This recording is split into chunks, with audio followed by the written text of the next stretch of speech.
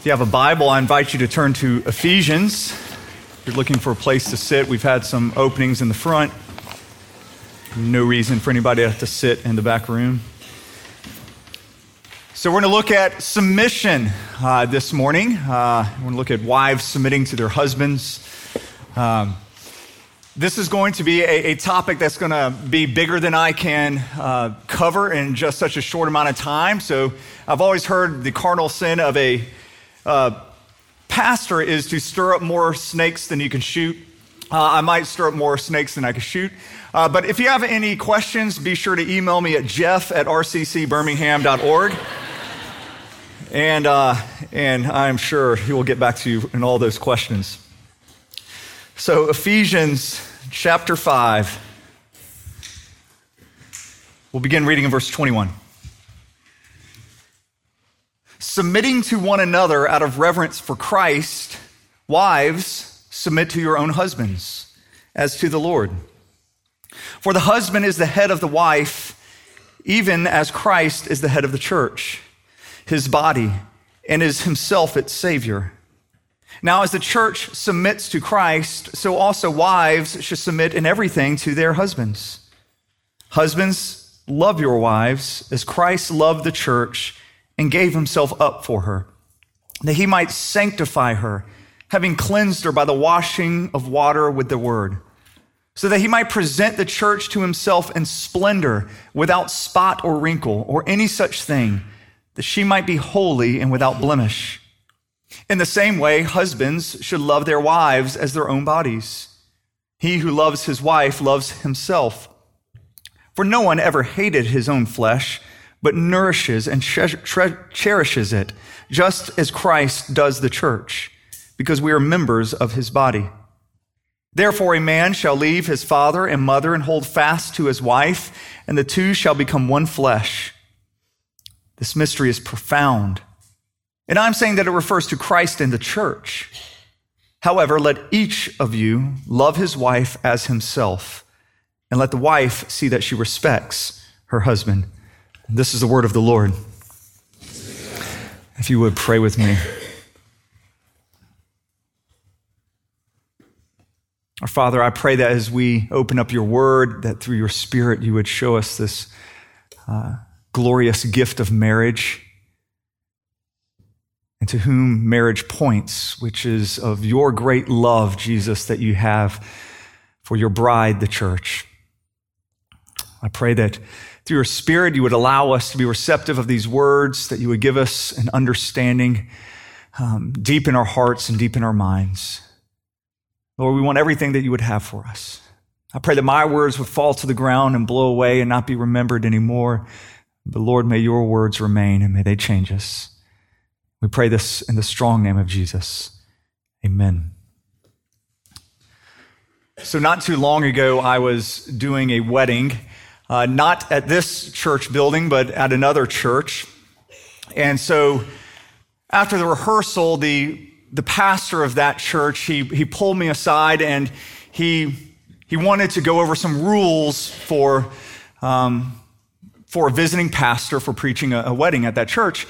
And that's not uncommon. Most churches have their own rules, and it might just be certain things you can use or not use at the building, or maybe rules about communion, whether you can have communion or not. And so I was prepared to talk about those things, but this rule, it kind of caught me off guard a little bit. And he said, just know tomorrow you're not allowed to read from Ephesians chapter 5.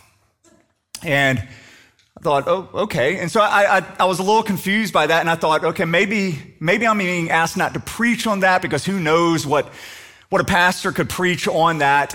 And so I was like, well, I could just read from that. And he goes, no, we don't allow anybody to read from Ephesians 5, whether it's at a wedding or at any time. And I was thinking about this, it's one of the most rich passages we have in all of Scripture about marriage. And so after he told me that, I did the only thing that you could do is I decided to just go ahead and preach on Ephesians 5 for my wedding homily, and thus can never preach a sermon at that church again.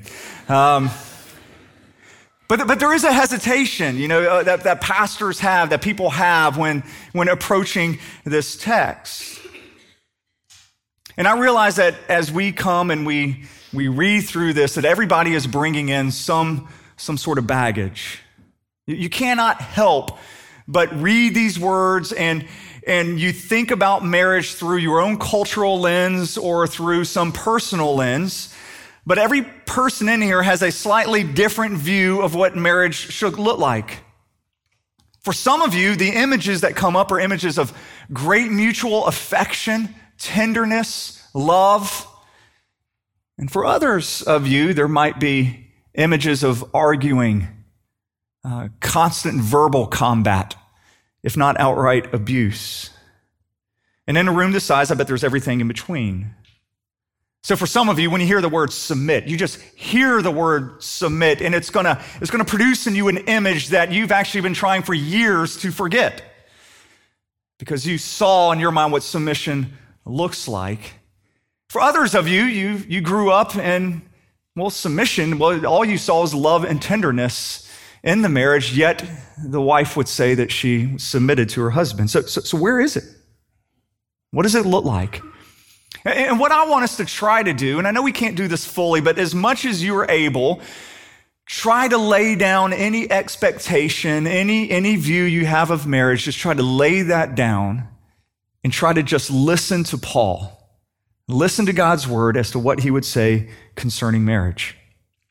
And if you're single and you're here in this room, you think, why am I even here? I mean, what does a message about marriage have to do with me? Well, no, for one, you might get married someday. But also, this is about far more than marriage. Paul says it's a mystery, but this mystery is ultimately about Christ and his church. That's what we're really learning about here, is Christ and his church. Okay, so if you remember last week, we were talking about being filled with the Spirit. And we talked about 5 participles. I remember wowing you with participles, and y'all were trying to stay awake during that. But I described 5 participles that really describe what being filled with the Spirit looks like. And so the first participle was addressing. We were addressing one another in psalms, hymns, and spiritual songs. And then the next 2 participles were singing and making. We are singing and making melody to the Lord. Then we are giving thanks continually. And then the final participle is submitting. We are submitting to one another out of reverence for Christ.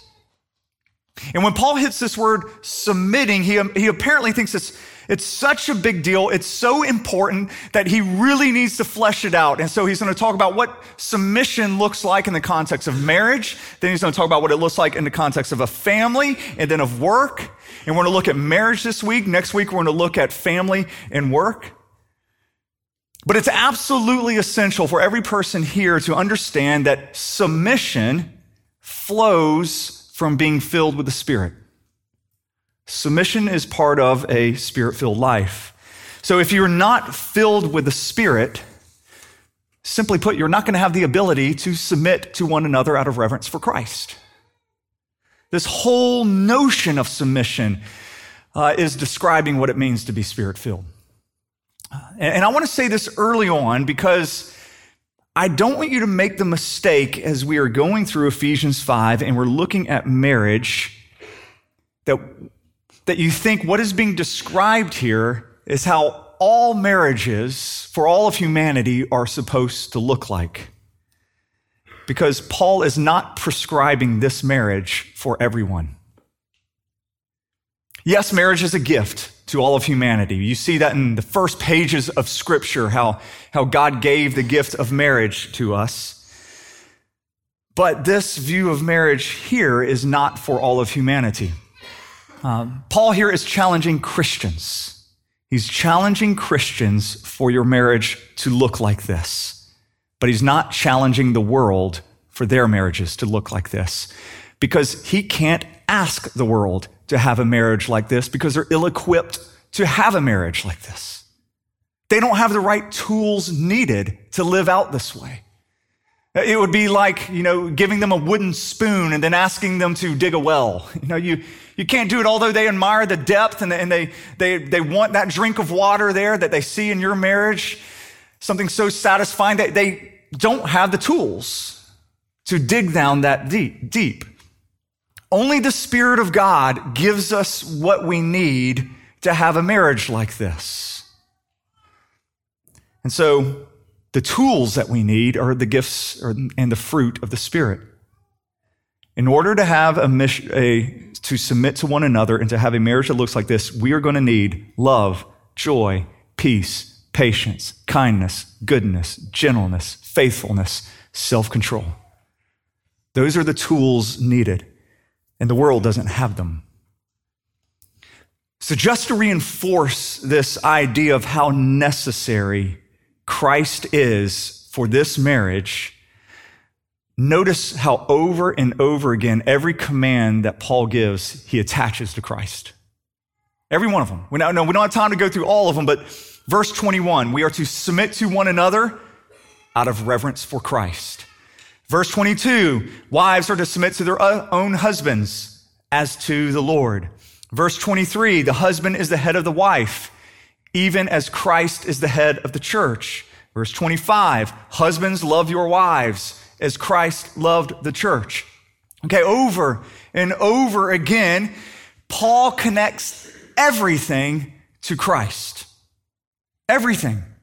The command for wives to submit to their husbands is going to be completely misunderstood by the world since they aren't attached to Christ. They don't have the Spirit of God living inside of them. So I would even go so far as to say that for the world to try to live out a marriage this way, it would be dangerous. Dangerous for them to do this because they don't have the right equipment. For them to try to do submission like this, it could be disastrous. So it's no wonder that when the world looks at this, they think we're crazy. They think we're crazy. The world has a different purpose for marriage than Christians do. It's actually hard to really pin down succinctly what the world's purpose in marriage is, because really it's changed over time. It's changed in different cultures and in different time periods as to what exactly the world is looking for in marriage. You go through some cultures, and sometimes it's about romance. It's more of a romantic notion, a way of ending loneliness. In other cultures and times, it might be more about securing one's social standing, about having legitimate children. But the Christian purpose for marriage, it actually encompasses both of those. Yes, there is this romantic notion to it. There is this passion and curing of loneliness, but it's also about social standing and having legitimate children and being really a good marriage, having a strong family, being the building blocks of society.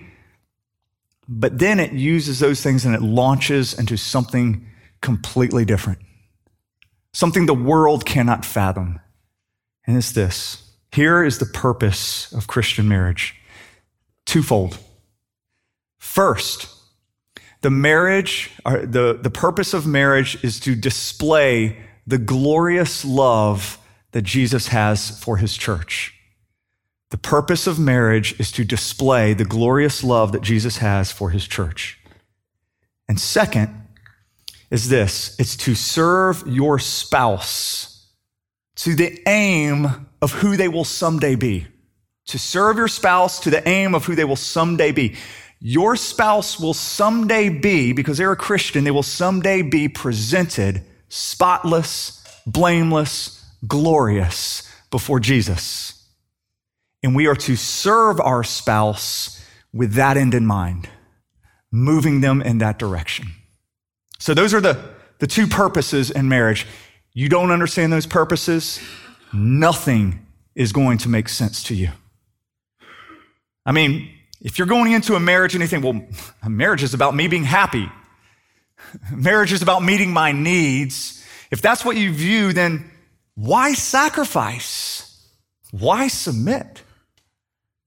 But if you're going into marriage with the view of, I get to demonstrate to the world the love that Christ has for the church, and I get to come alongside and to serve my spouse, all towards the aim of what they will someday be, pure, spotless, glorious before Jesus, well, I'll sacrifice, I'll submit to that end.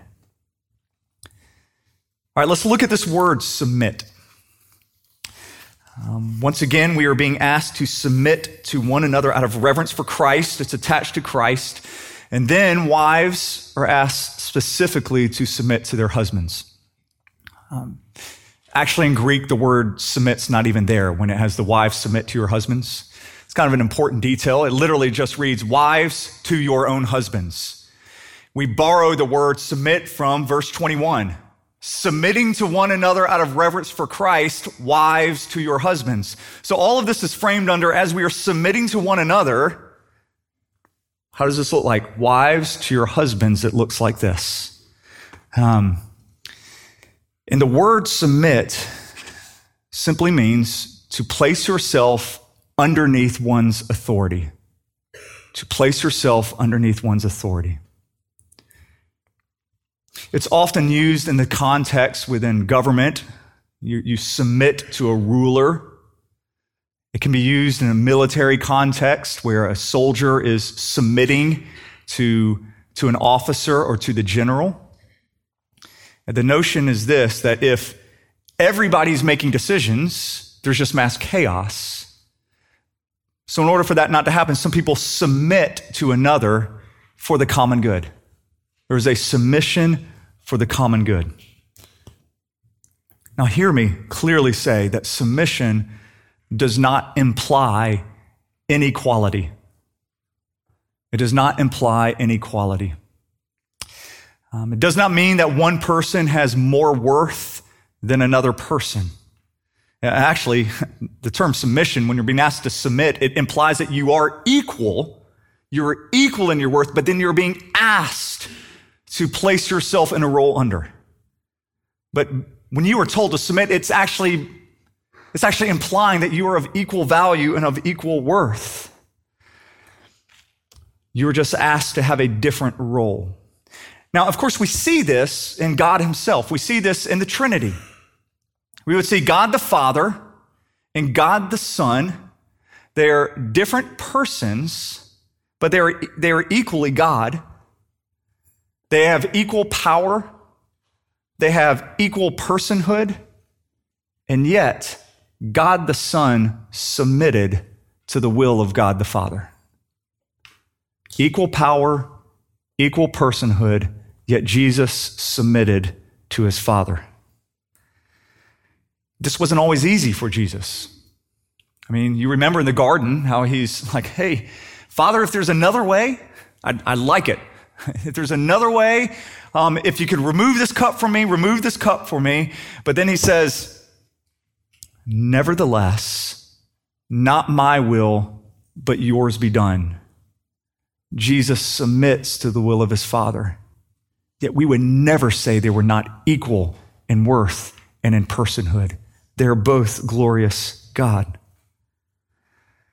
So when wives are being specifically asked to submit to their husbands, they are being asked to do what Jesus did when Jesus submitted to the will of his Father.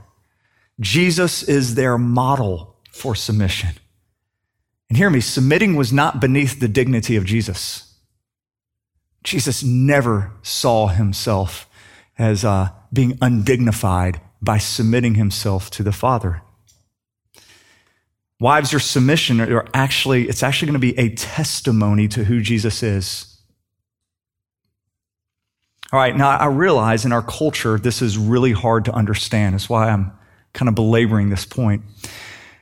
Because we have a hard time understanding this type of submission because for us, gender equality equals gender sameness. Gender equality equals gender sameness. Our culture believes that an equality of worth has to equal an equality of roles. If we are worth the same, then our roles have to be the same. But that is absolutely not true. Men and women can be of equal worth and have different roles. My wife and I, we were a few days ago, we were just walking, and I was just kind of going over this passage with her. And at one point, we're like, I can't even believe we have to say some things that are just so obvious. Men and women are different. We're different. Women can have children. I can't. It's obvious. There are different roles that we share. That we have differently because she's a woman and I'm a man. God created us male and female. Our worth comes in that we were created in his image. That's where our worth. We were created in his image, but we were not created the same. We are physically different. We are emotionally different. And it's because we are not the same, but are actually different, that we can complement one another. We can complement one another physically and emotionally, and when we do that, we actually better reflect who God is. God's image, when it says that we're his image bearers, we're created in his image, that's not just for man alone. God created them in his image, and it says male and female together, complementary in their natures, are reflecting the image of God. No one gender adequately reflects God's image. It's the complementary nature of the two. So C.S. Lewis, he paints this out, I think, better. I think it was C.S. Lewis. I don't know. He has a gift of metaphor, so I'm going to ascribe it to him. If it wasn't him, it's mine. All right, I'm coming up with this. But he describes a man and a woman dancing. He says, so picture a man and a woman dancing. And so if they're dancing and they both decide they're going to do the exact same moves, there's kind of a beauty in it. So picture, there's a man and woman, they're both looking forward, and, one goes to the right and the other goes to the right. I'm dancing before you. It's never going to happen again. They both shuffle to the left at the same time, both raise their hand, at the same time. So they're doing the exact same thing. And there is some beauty in that. There's a beauty in symmetry and sameness, but there is not intimacy. There's not an intimacy when they're doing the same thing. Intimacy comes when they don't do the same things, but they actually recognize they are different and they lean into their differences. So when you dance, instead of facing the same way, they turn and they face one another. And maybe the husband has his hands on his wife's hips and she has her hands around his neck. And then maybe when the husband steps forward, she steps backwards. And it becomes this beautifully intimate dance, far more glorious than when they were just doing the same thing. That's marriage. It's marriage. Two people of equal worth, doing different roles, but becoming something so much more beautiful, reflecting who God is. As a matter of fact, these two genders can complement one another so well, they actually become one flesh. They become one flesh. That's what Paul says when they will become one flesh. Two shall become one flesh, says that in verse 31. Just like Jesus and his Father were so close to one another, Jesus would say, I and the Father are one. Different persons, one submitting to the other, but still we are one. The same thing, a husband and a wife, and their complementary natures can be so united together they can say we are one. All right, so within a marriage, God has assigned different complementary roles. Wives are to submit to their husbands. Husbands, hear me here. Never are you told to tell your wife to submit. Paul addresses the wives here. He doesn't address the husbands and say, husbands, get a handle on your wife. Why don't you get her to submit? It's not there. He addresses the wives. He says, wives, submit to your own husbands as to the Lord. So husbands, this is never something that you force upon a wife. It's been abused over history because people have tried to do that. And wives, you need to understand what submission looks like. Now, submission does not look like this: never disagreeing with your husband, mindless obedience. It doesn't mean you have to keep your opinions to yourself, or that you always have to be passive and wait for your husband to take the lead, for your husband to take charge, and that you're just supposed to follow. That's not what submission looks like. And I want you to notice here that actually Paul does not give us one specific example of what submission does look like. It's remarkable as he's unpacking this, not one concrete example. That's intentional. Because submission is going to look like different things in different contexts within different personalities. So for some of you, submission might actually look like confronting your husband. Confronting your husband on maybe an issue of sin. Perhaps you're quiet-natured. You'd rather avoid conflict. You're a 9 on the Enneagram, for those of you who are like obsessed with that. Your husband's an 8. So you would just rather, it's your personality, it's your will just to kind of be quiet and let things slide. But submission says this: it's not what I want. It's not my will. It's not my will that matters here.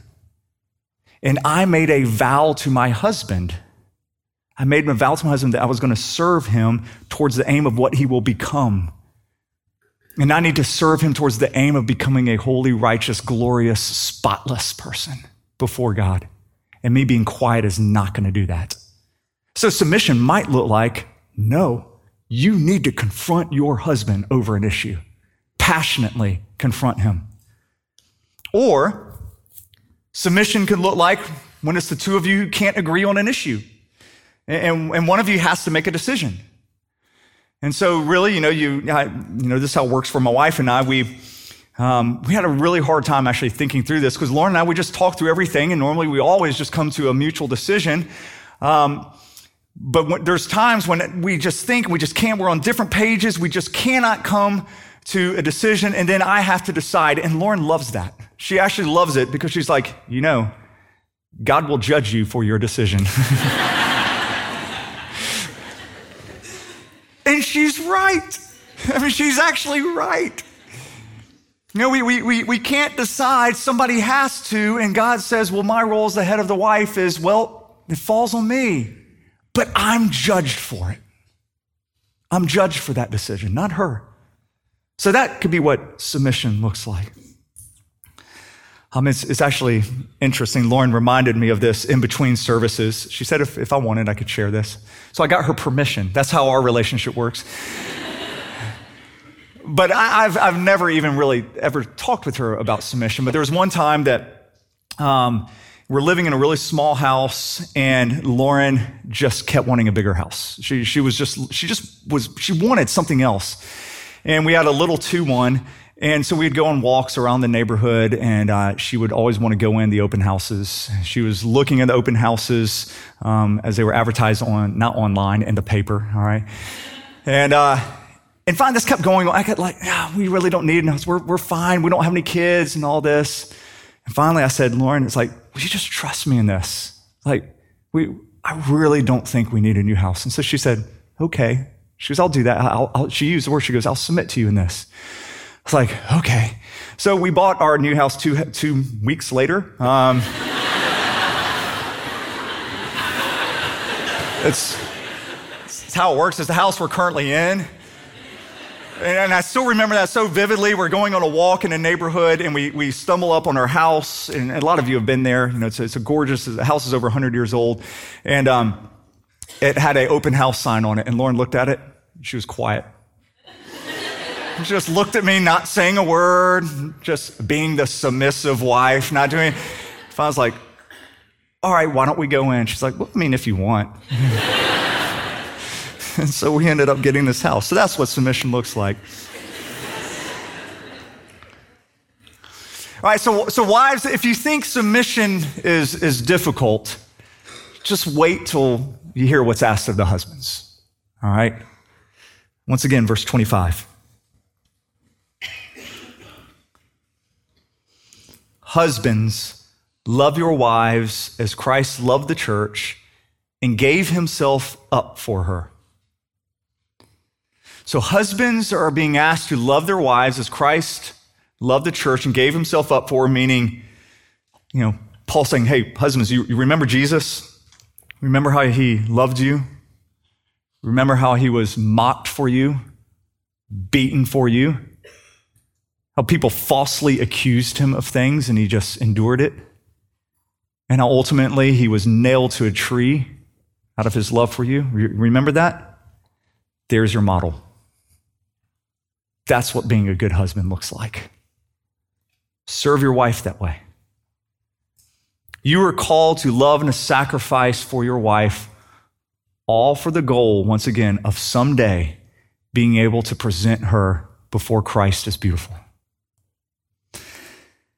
So a husband is called to die to his desires, all in order to serve his wife towards that end.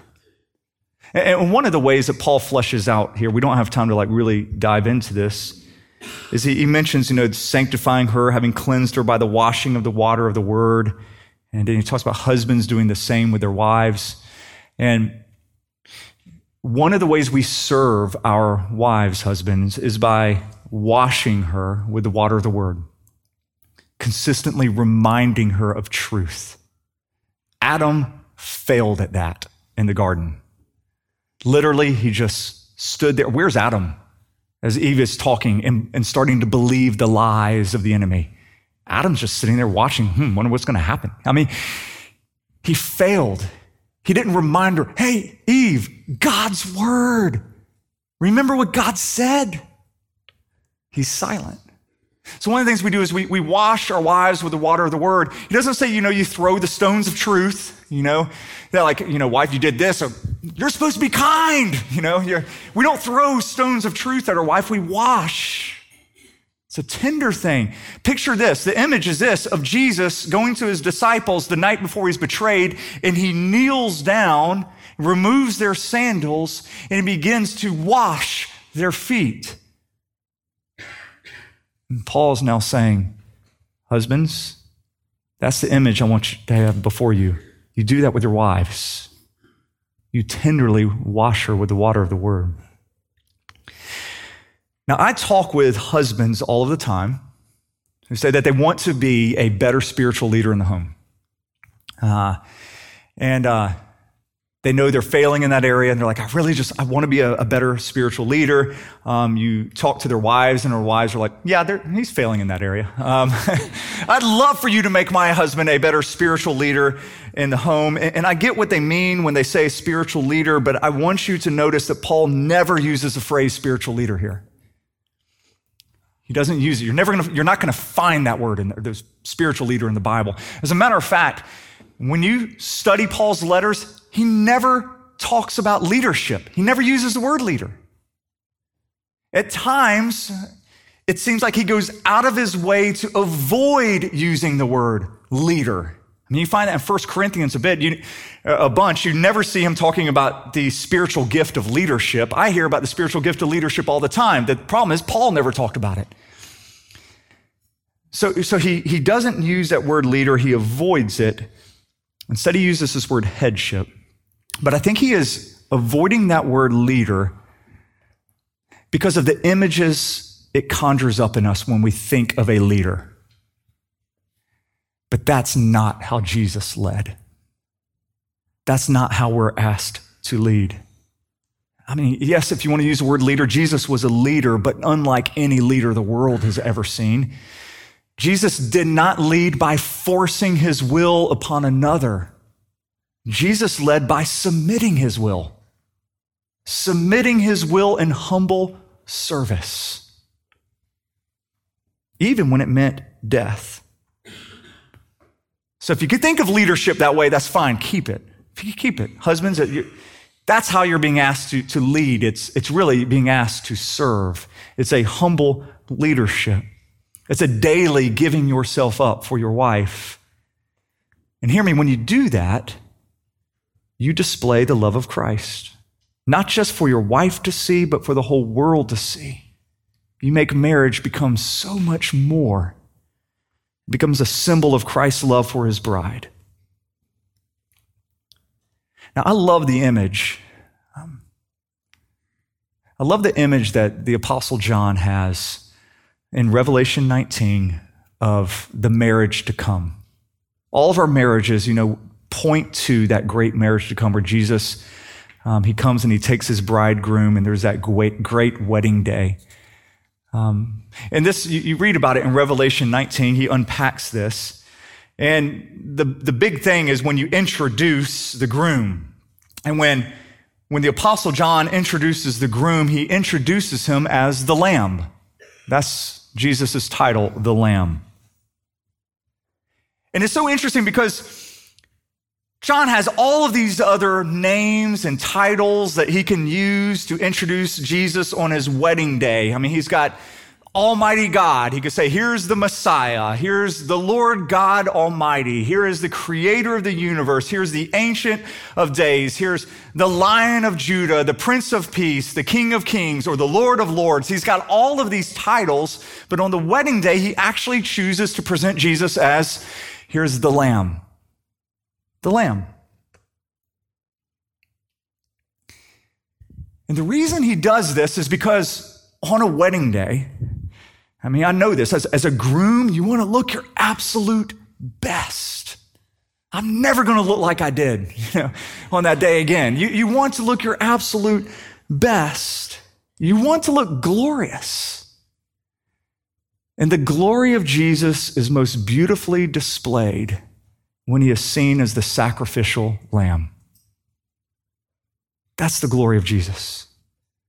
Christ's glory is most seen, his love is most demonstrated when you see Jesus as the sacrifice for sinners. And so that's why John calls him the Lamb there. And so hear me, husbands. You will never be more glorious than when you sacrifice in humble service for your wife.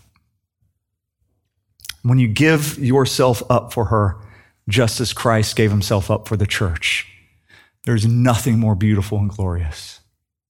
And wives, you will never be more glorious than when you submit to your husband, just like the Lamb submitted to the will of his Father.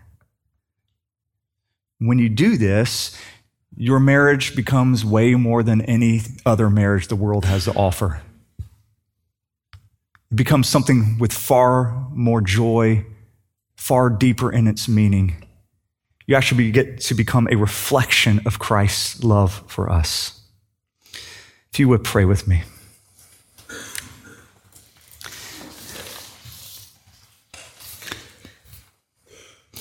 Father God, once again, we ask that through your Spirit, you would come and move in our midst so that we can make much of Jesus.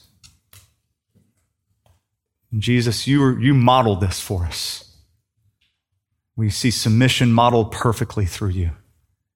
We see sacrificial love modeled perfectly for you. But you're not just a model. Through your Spirit, you give us the strength to live this way. You give us the tools that are necessary to have a marriage like the one we just read. And so I pray that for those of us in here who are married, we would have a marriage that looks like Jesus, your love for us. And for those of us who are not, Lord, I pray that you would cement that picture of marriage and what it means and just how much you love us. We pray this in the strong name of Jesus. Amen.